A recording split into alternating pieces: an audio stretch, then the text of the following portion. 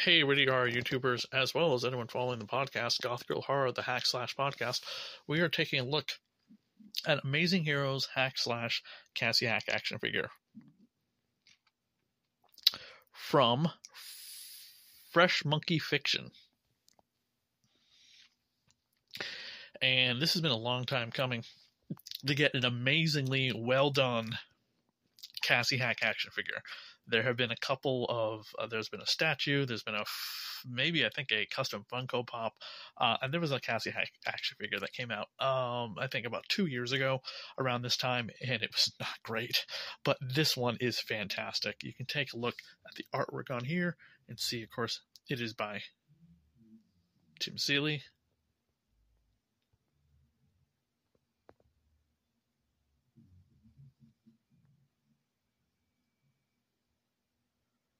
It looks just like the toy, as much as it possibly can. Flip it over and take a look at the back.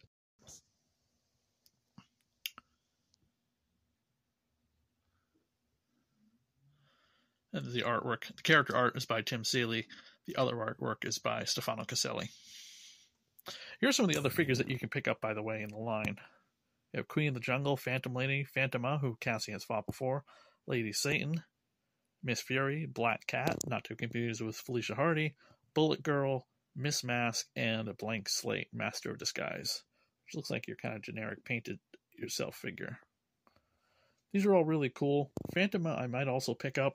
I'm just going to let you know these figures do, by the way, retail for $24.99, so they are not cheap action figures, let me tell you. But we're going to break Cassie out of the package right now and take a really good look at her.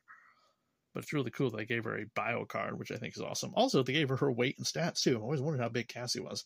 5'7", 115 pounds, and first appearance is Hack Slash Euthanized.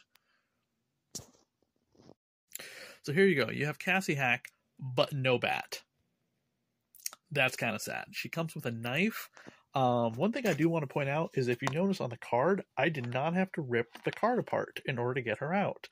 The reason why is the plastic comes with these tabs that allow you to peel them back so you can put the action figure back in the package and put it back on display, which I think is pretty cool. That is pretty neat, huh? Let's take a look at Cassie herself. Again, no signature bat. She has kind of what looks like the Scream guy's knife, which is totally fine. She has kind of a hard vinyl skirt.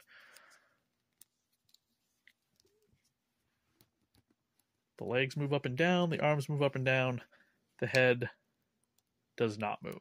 So very limited interaction. Just so you know, this is for hardcore collectors of Hack Slash, and since we do a Hack Slash podcast, I am definitely a hardcore collector, as I do have other Cassie Hack things. It also pegs on the feet, by the way, in order to put her on a standee, maybe. And maybe one day we'll get Vlad, too. Who knows? So I gave Cassie the bat from her other toy, which, by the way, the bat is almost as tall as she is. I want to say this is maybe 3 3/4. This is probably the size of a G.I. Joe, or maybe possibly a Star Wars figure. We'll have to see. I do have a G.I. Joe right here. We will compare some of them in size.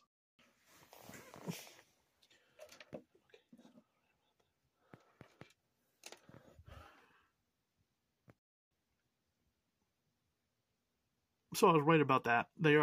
She is about the same size as a G.I. Joe or a Star Wars action figure. This is the Snake Eyes re-release from the G.I. Joe toys that are currently right now in stores. And of course, that is the Super 7 Pinhead. So it fits perfectly next to him as well. Of course, Cassie seems to be a little bit taller than Pinhead, if you can't tell. But yeah, there is the Snake Eyes figure. So definitely pick this up if you're a Hack Slash fan. I highly recommend it. Check out the rest of the videos here on the Radio Horror YouTube channel. Also check out the podcast if you're listening to this as a audio only.